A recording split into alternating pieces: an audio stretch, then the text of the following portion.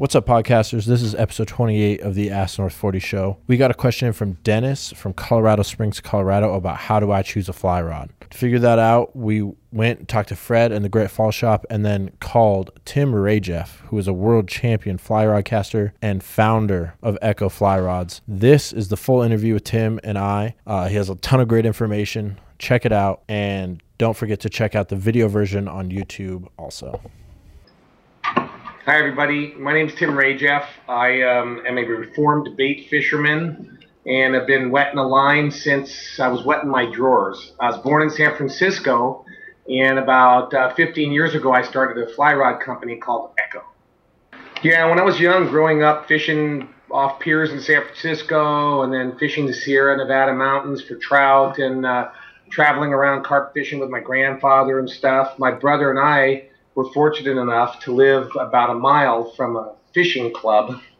And when you think of San Francisco, you don't think about fly fishing, but in the middle of Golden Gate Park, there was a club that's the finest facility in the world.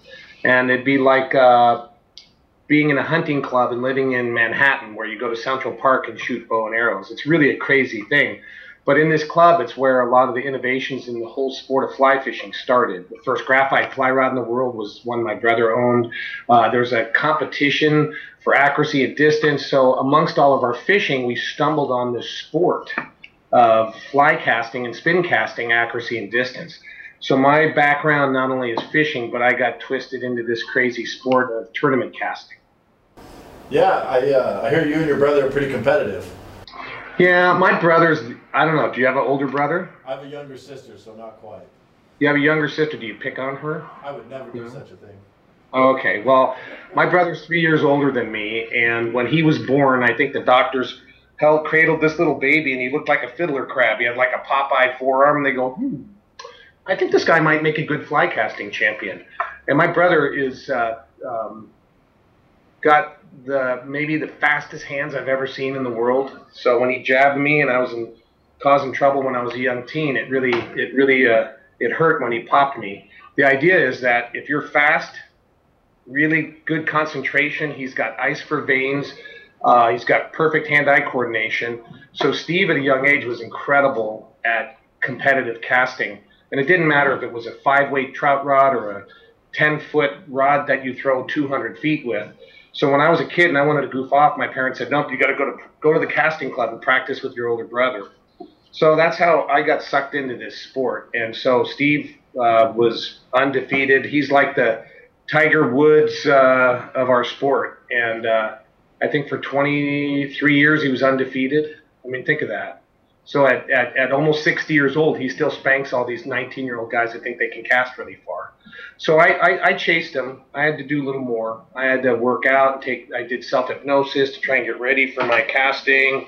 That stuff that came naturally for him, I had to practice, like lowering my heartbeat and kind of zoning in on it. So in the mid-'80s, I beat him in some of the world championships for distance, and I realized it wasn't for me. So about 25 or 30 years ago, I kind of hit the wall and quit competitive casting, but that still translated into me really trying to work on rod designs, because we had the first graphite fly rods in the world. So I've been following the equipment side of that since then.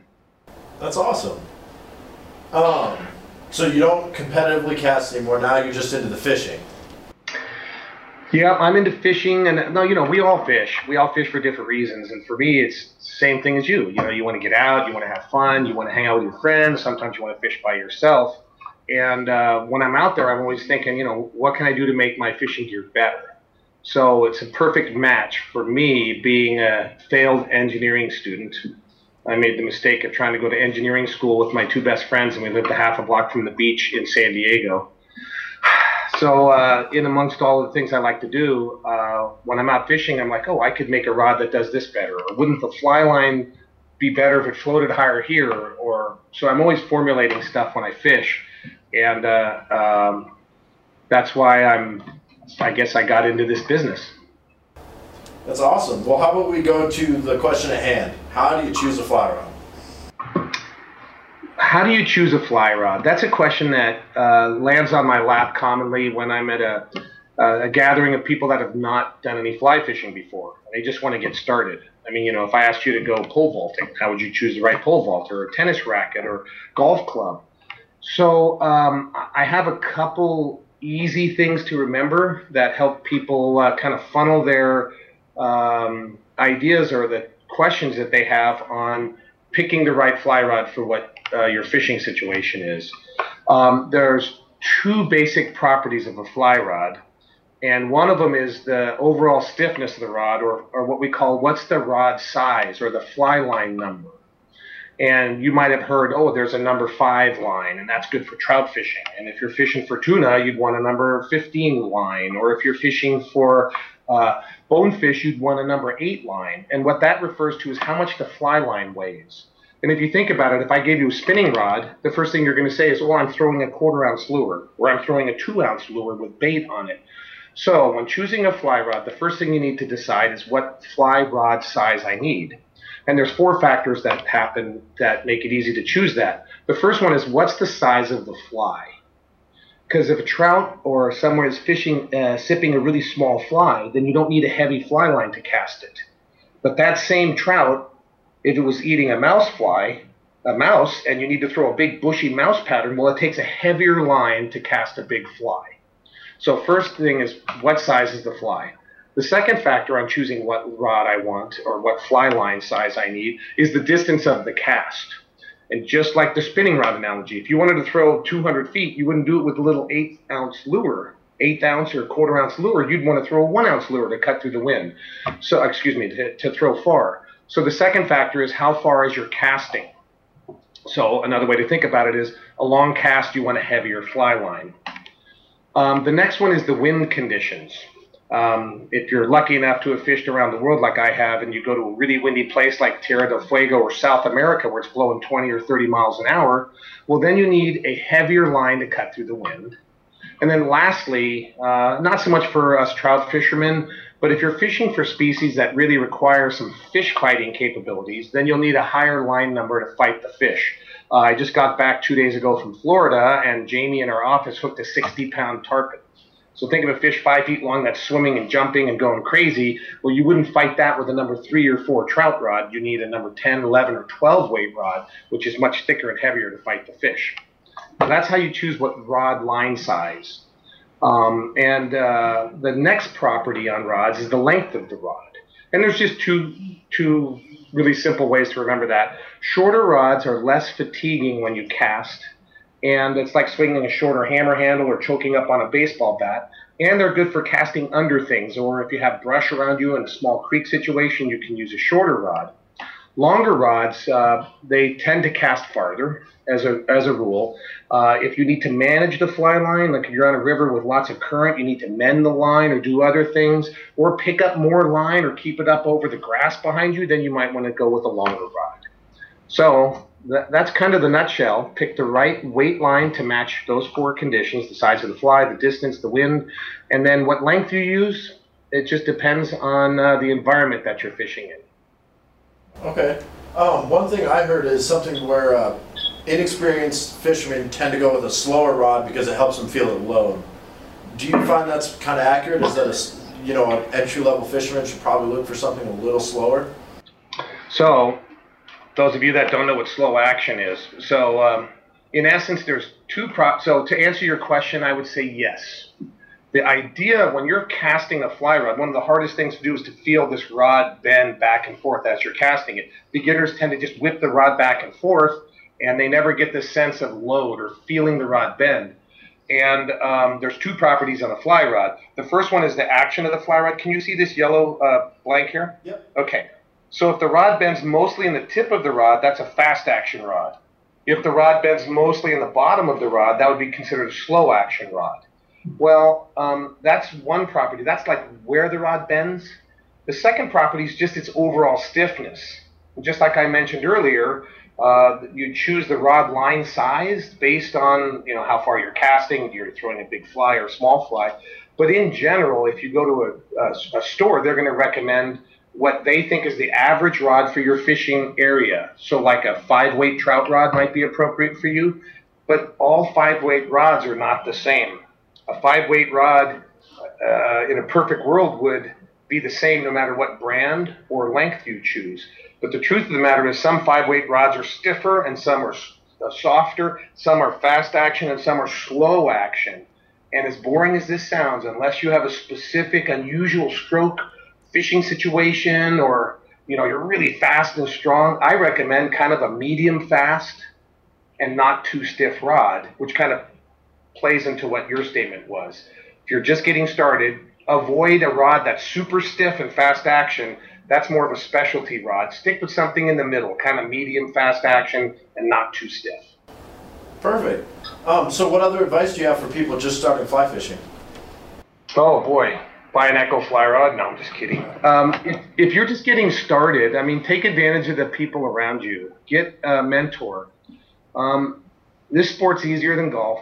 If you're just getting started and you go to your shop, and the people that you're talking to can help you get started on getting some equipment that is, again, kind of in the middle. If you've never done this before, just say to them, I want kind of an average popular rod outfit to get started. The next thing I can recommend is there's a lot of people that can help you with your casting. And if you practice before you go fishing, it will really make a big difference. This is not flipping the bail on a spinning reel or pushing a button on a Zebco spinning, closed face reel. Fly fishing involves constant motion and casting, and so I would recommend you hook up with some of your friends that are good communicators, that are good casters. Take a quick lesson before you go fishing. Practice your casting before you hit the water the first time, and it's going to really help you get started and remove some of the frustration that the sport can have. Can you tell us what goes into the development behind your fly rods? The R&D, some of that? Excuse me. When we develop a new rod, I pool from a group of fishermen and pro staffers and friends from around the world. Commonly, they'll say, hey, Tim, out here in eastern Washington, it's really windy and we fish for carp and we're kind of high off the water and we need to throw a big fly under the trees. And so I've been doing this so long. Let's see, how long have I been in working with fly rods? I'm 47, so 35 years. And in that much time, I've handled so many different materials, whether it's fiberglass, graphite, that just talking to somebody, I can start to think of what length rod, what the action might be, to make a rod that helps them be successful. So the first thing is just putting it in my head and formulating what the rod might perform like. But I need to know ahead of time what the end goal is. Do you want to throw a really long line? Do you want to be really accurate? Do you want it to feel super light so that you can cast all day? Do you want to have it really a rod where you, like a tarpon rod, where you may only make 3 casts a day? So, I need to understand the entire thing. Once I do, then I reverse engineer the layers of graphite, how strong it should be, how long is it, the action, and all the other things that go into a fly rod. And then I produce samples based on that. And we have 5 different factories we use that actually produce the rods. And each one of those factories, in my opinion, has a strength. One of them might be to produce heavier walled rods for beginners that are super, super tough. Like this rod here, you can look at that. That's amazing. So you would never do this with a $1,000 high modulus graphite rod, but this is the kid's gecko rod where I knew they would impact it. I have a factory that is really good at that. So by mixing your needs, the development of rods over 35 years, I think I can pair up a really good design and a factory and the materials so that when we're done, we have an affordable stick that stays with you and is going to suit your needs for your fishing. Perfect. So what's the difference between an entry-level rod and some of the really high-end, $800, $1,000 rods? Yeah, it's not uncommon for me to have people say, so Tim, what's the difference between a $100 rod and a $1,000 rod? That's a really good question. So let's back up a step. There's 7 factors in every fly rod. There are 7 things that make up a fly rod. The first one is the action of a fly rod. That's where the rod bends. The second one is just the overall stiffness of the fly rod. The third factor is what's the overall weight of the fly rod. Then the next one is how strong is the rod? How much will it handle before it breaks? I just broke a fly rod here. The next one is the cosmetics. What's the color? What's the finish? What's the color of the wood on the reel seat? The next one is the components, like how big are the guides? How far apart are they? What's the shape of the handle and stuff? The next one is the cost of the rod, and then finally the warranty of the rod. If you spend a lot of money, you should get a better warranty, a lighter rod, one that's more beautiful, one that is strong. But ironically, it doesn't matter how much you spend, whether it's $100 or $1,000. The two things that should be the same for you, no matter what you spend, is what's the rod's action? Is it a fast action rod, medium action? And what's the overall power of the rod? And I can't give you that answer because some of you need a different rod to optimize your fishing and your casting. But the difference then is, assuming you had two rods that were the same action and the same power, then a more expensive rod would be lighter, more beautiful, have a better warranty. Everything about the rod should be better. But those two factors, the action and the power, that's the really holy grail. And when you find a rod that has the right snap to it, the right power to it, it'll make your casting more efficient. You won't get as fatigued. You'll be able to throw farther and more accurately. So this is a little more of a personal question, but it's similar to the last one. Describe your perfect fly rod. I haven't shared this with anybody before, but I kind of have a theory on what the action of a rod is and how it applies to the average person. I prefer a rod with a pretty fast action. I started this when I was 8 years old. I don't know if you play golf at all, or if you see a kid hit a baseball, or somebody swim. You know, some of them just, it looks effortless. It's just like they've been doing it since they could walk. So because I started so young, I developed a really efficient, smooth cast. But I can also mimic other casters. I can cast aggressively and short, or I could be long and smooth. I can cast facing you, or I could twist when I cast. So I've been doing it so long, and I've been teaching for so long that I can cast with different styles. The average person doesn't have that, maybe doesn't have that history. They grab a fly rod and they look like a metronome. Boom, boom, boom. And I'll say throw 10 feet and they'll use this motion. I say now throw 80 feet and they look the same. So there's a rod action and a rod stiffness for everybody. But in general, my new kind of explanation for rods is if you have a little faster action, what that means is this first little bit of the tip is probably perfect to spring 10 feet of fly line. And the next little section will spring 20 feet. So that's what's going to work when you're throwing a 20-foot cast and a 30-foot cast and a 40-foot cast. Can you kind of see how the rod progresses? Now, if you're able to control your snap or the power and you're smooth and you can control it at different speeds, like a professional golfer with one club could probably hit a 10-yarder, a 20-yarder, 30-yarder, 40-yarder with the same club. And a beginner gets up there and they go whack. So they need different angled clubs to hit the distance. My explanation is that for me, a fast action rod lets me either just cast the tip of the rod or medium or all the way in the butt of the rod for power and distance. So I can kind of get a lot done with it. If you're the kind of person that doesn't have that much control, then a rod that's a little more medium action, where large areas of the rod look almost like a curve, like an arc, instead of a parabola. What that means is at 10 feet, 20 feet, at about 30 feet, for example, you have a large area of the rod that's helping you cast. What that means is you have a big sweet spot at that distance. Can you kind of visualize what I'm talking about? So a fast action rod doesn't have a big sweet spot, but it covers a whole range of possible flex.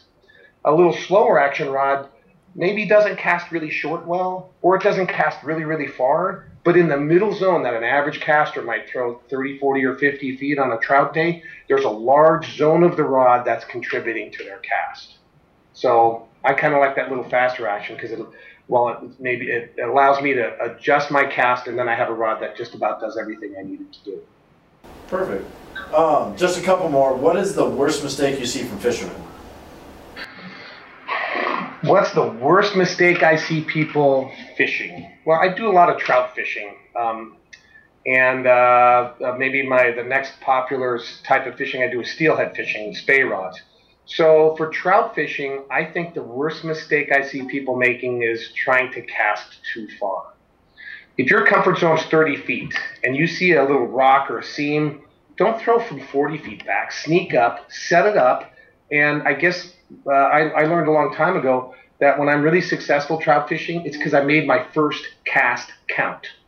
Don't just chuck a sloppy shot out there at 40 feet. Your line lands first, your fly lands, it starts dragging. You might have spooked those fish. Or if a fish was going to grab your fly, the line's ripping it, you got drag. When I'm most successful, I sneak up closer, I take my time, I figure out how far I'm going to go, what the angle of my cast is, do I want slack, and so I get closer and I make my first cast count. And that would be my biggest piece of advice for trout fishermen. And that's one of the mistakes I see most often is they take a low percentage cast or sloppy cast. For steelhead fishermen, it's making sure that you have your fly swinging at the correct speed. I've seen people cast across the current and their fly's ripping across the current too quickly. They're not paying attention to how fast their flies swung through the zone. And so just fly speed would be the biggest mistake I see steelhead fishing. All right. That's probably why I still am yet to catch a steelhead. Yeah, they're hard. Yeah, it's fun though. What is the funniest thing you've seen when people are trying to pick out a fly rod? Oh boy. Well, I don't want to insult anybody's intelligence, but it's intimidating. When you go to a store, it's intimidating to buy a fly rod. You might have a guy standing behind the counter with smoking a pipe, and he's got leather patches and leans his hat down. He goes, "What do you want?" And you're like, "Hey, dude, I'm just looking at these fly rods." And so most of us are intimidated to shake a rod. So we'll look at the reel seat and kind of we might look down the guides and stuff. And one of the common things I see that really doesn't help you decide too much on a fly rod is you'll just see people kind of wiggling a little fly rod and setting up a wiggle on it. They're like, "Oh, that one's nice." And I'm like, dude, just grab the fly rod and pretend you've made a 10-foot cast and feel the wiggle and feel the recovery of the rod and then go farther. So I guess the funniest thing is when you see people just kind of setting up a little sine wave in the rod where they just wiggle it like this and they're like, "Okay." How about you? What's the funniest things you've ever seen when seeing people pick out a rod? That's probably the most common. We actually asked Fred the same question too, because Fred's in the store all the time. That was the very first thing he said, is the people that walk up and just sound wave it the whole way down. I've seen the people bending it, see how far it bends, and you're just waiting for a rod to snap. Yeah, usually they'll bend the tip of the rod. I've been, when I was at Loomis Bass Show, or at a show, guy'd come up and he'd go, they'd grab a one-piece 6-foot bass rod and they'll go like this.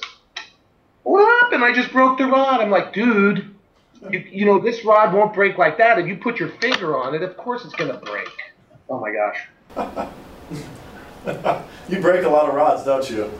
We keep watching those videos of you online breaking rods. Yeah, we today, we have these new rods for next year. One's the Badass Glass, and it's our new fiberglass rod, and it's an 8, 9, 10, and 12 weight, and we have to break them today. So when I hang up with you, I'm going to go down there, and we're not sure we can break them because glass, like this is a Echo Gecko, glass just keeps bending, and we'll have to shoot video on this because it's going to be insane. I'm excited to see it. I've heard about these new rods. I heard it's pretty exciting. Yeah, 12 weight fiberglass fly rod. Think of that. That's nuts. There you go. Yeah, I heard you had a lot of interest at the show. Lots of new stuff. Yeah. That's awesome. So is a better fly rod going to make you a better caster or fisherman? So when people ask me, is a better fly rod going to make me a better caster or fisherman? And I would say yes. And it's not so much, again, that you spent more money. The key is the rod match your body type and fishing conditions. What that means is, just because you saw your friend use a particular fly rod doesn't mean you should. Just like if you saw Tiger Woods or Justin Spike or whatever the latest top golfer is, when you see them win a tournament with a golf club, it doesn't mean that that's the right club for you. The first thing I look at is, does the rod match my casting body type? So if you're a distance runner, that means you're long and smooth. If you're a sprinter, that means you're a little snappier and more aggressive. So you don't necessarily So if your friend is a sprinter body type and he's a type A, does everything aggressive and fast, and you're like the chill distance runner, long stroke, thinner person, then you probably shouldn't use the same fly rod. So if he says, hey man, I'm going to sell you my old rod, and you bought it, it's kind of a mismatch. So you could do it, but you'll have to struggle unnaturally to try and bend that rod. You can mitigate it a little bit with a fly line, but if you start out with a rod that matches your body type, so those of you that are longer, smoother distance runners probably be better off with a little more slower action or modest action rod that's not too stiff. And if you're a sprinter body type person that does everything aggressively, then you're probably going to do better with a stiffer fast action rod. That's number one. Number two is, will it help you catch fish? And the answer is yes. And I say that because it'll allow you to fish all day. You'll be more accurate. If the rod doesn't match you, you're either going to throw tailing, tangling loops, or you're going to throw big wide loops that are not accurate. And then when you make a good cast, a fly rod springs the line through the air. And a study was done, and about 30% of the speed on a 9-foot 5-weight fly rod, a 40-foot cast, about 30% of the speed came from the rod springing. So when you find the right rod that matches your body type, you might get 40% of your speed all day comes from the spring of the rod. If the rod doesn't match you, you might have to work an extra 20 or 30% to make the rod help you cast. And so that's why I say if you pick the right rod, it'll help you be efficient. It'll help you get less fatigue. It'll be more accurate. It'll cast farther. So I think the right rod really makes a difference. So it's about matching a rod to you, not a more expensive, faster, slower rod. Yeah. There's a really good analogy for this. So just spending more money on a rod isn't going to help you unless it has the right action and power. Now, when you do use a more expensive rod, it's going to be lighter, and I have a really good analogy for that. But there's a famous golf guru named Harvey Penick. He said, if you want to copy a person's golf style, find the best golfer in the world that has the same body type as you. And don't just take his rotation or, take his whole or her entire stroke. So when you see somebody out on the river that's 6 foot 6 inches tall, and you're 5 foot 10 inches tall, don't necessarily copy their casting stroke and don't necessarily copy their fly rod. And when we talked about more expensive rods, how them being lighter, well, there is a trade-off for weight reduction. And the best analogy I've ever heard, you don't mind me giving you the one, and it's the bicycle analogy. So let's say you're going to buy a bicycle, and you go to the bike store. And they have bikes sitting there that are all done, right? They got handlebars and wheels and gears and all that stuff. And you're like, huh, cool. They're, $300, let's say. And you want to get that. That's there for people that are not, haven't investigated the sport, or, they have a budget and they want to get something nice. It's all been made for you. But if you were a little more interested in the sport, you'd go to the person at the counter and you say, hey, I'd like a nice bike. And they're saying, okay, well, let's start with the frame. Because then you can pick out the gears that make sense. Are you biking on flat roads? Are you going up hills? Do you want thick tires for rocks? Do you want skinny tires? You see where I'm going with this? You put together the outfit. And so let's say you're going to treat yourself and you're going to get a nice bike. And you see a bicycle frame. It's sitting there on the wall. It looks really nice. And it says, this frame weighs 10 pounds. And it's $500. And right next to it on the wall is a carbon fiber frame or something fantastic. And instead of 10 pounds, it says it weighs 8.5 pounds. And you go, 15% lighter, I don't know, it's probably $600 or $700, and you look at the price tag and it's $5,000, and you're like, what? It's 10 times more money, but it only shaved 1.5 pounds. So like a fly rod, you pay a disproportionately large amount of money to get that last bit of weight removed from the product. Does that make sense? That makes a lot of sense. So let's say you buy both of those bikes and you want to test them out. So that first frame is a heavy steel or aluminum frame, and you put thick tires on it, and you hit a curb out in the street, test driving it. What happens? Nothing. The thing bounces off of it. It's a heavy-duty bike. You grab that racing frame with the carbon fiber, and you hit a rock or a curb. What happens? The thing explodes, and you come back in. You're like, dude, I spent extra money to get this. And he's like, well, they tend to be thinner, less margin for error. It's more of a performance thing, and if you take care of it, it'll still last. So just like that, a fly rod that's lighter tends to be thinner. tends to be stiffer, high modulus carbon fiber, which is more prone to impact injury. It can't bend this tight like standard graphite can or fiberglass. So when you spend more money, you don't necessarily get stronger or more durable, but you do get less weight, which means more efficiency, but you pay a price. So you just got to be careful when you buy a lighter, high-performance fly rod. All right, I have one last question for you. Where do you see the sport and / industry headed today? Boy, if you're new to this sport and you're just getting started today, you are a very lucky person. Not only is there more information about where to fish, what to use, and how to fish, the equipment that you can get today for an introductory price is by far the best that's ever been available. So there is, having been in this a long time and seeing the first generation of carbon fiber rods come out, the stuff that I introduce under the Echo brand would have been something only the best would aspire to have had 25 years ago. So there's a lot of information out there, and I think the sport is healthy. It may be harder to find those isolated, quiet little spots that maybe were available 20 years ago, but I mean, that's what pushes us all to pack our skis and maybe hike up to a ridge that hadn't been skied before, or, you know, maybe drive my car farther down Baja to find a beach that doesn't have somebody surfing on it. So I think the sport is healthy. I think the appreciation for what it takes to preserve wild places is better. We recognize that fish need water. They need clean water. I think the only thing I could say that's unhealthy a little bit in our sport right now is some of the fish handling practices. You know, everybody with a camera is now a videographer, and GoPros are everywhere, and people want to hold fish out of the water.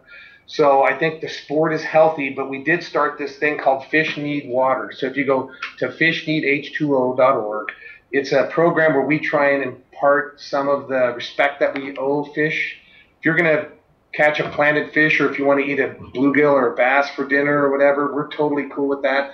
But if you want to catch a fish and release it unharmed, there's some really good guidelines that you can do to help make sure that that fish lives, so you can come back next time and catch him when he's bigger.